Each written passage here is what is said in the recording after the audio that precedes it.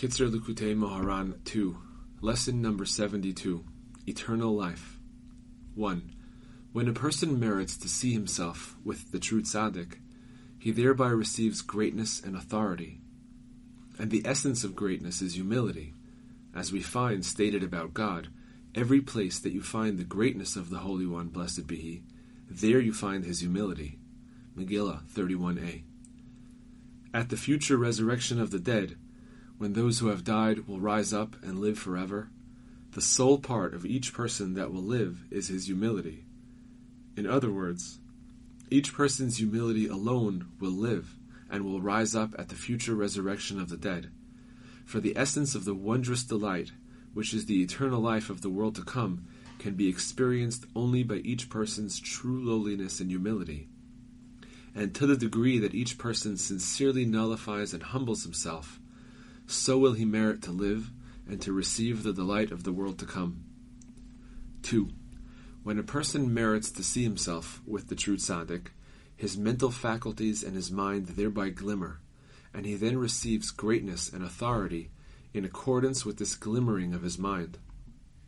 In turn, he merits to originate new Torah insights in the proper fashion, consistent with the state and character of his own mental faculties.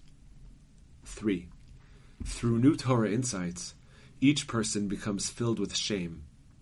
A person ought to be very deeply ashamed of himself indeed, for a transgression is certainly an embarrassment, may God save us, since transgression has absolutely no relation to a Jew whatsoever, and does not befit him at all. And given a Jew's great holiness at his root, it certainly does not become him at all to commit a transgression. Beyond this, however, even when a Jew wishes to do a mitzvah, it is also appropriate that he feels enormous embarrassment. For what merit does he have that he deserves to do a mitzvah? And where does he get the nerve to enter the chamber of the king to do a mitzvah?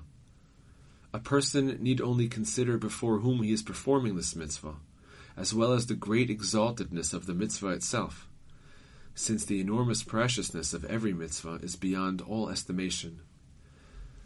Thus, it is certainly appropriate that he should be overcome with great shame when he comes to perform a mitzvah. How can he come and grab the tefillin, which are the king's crown, and all of a sudden put them on his head? Without a doubt, it is appropriate that he should be filled with great shame. If a person really had shame, he would be ashamed before God even to put food into his mouth. For what has he done to merit having food? A person merits to feel this shame primarily by seeing himself with the true tzaddik.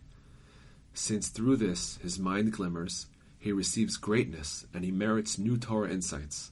Thus, it is said at the giving of the Torah, when Moses brought down the Torah to the Jewish people, in order that the fear of him should be upon your faces, so that you not sin.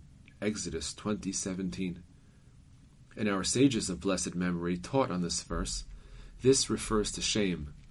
Nedarim 20a.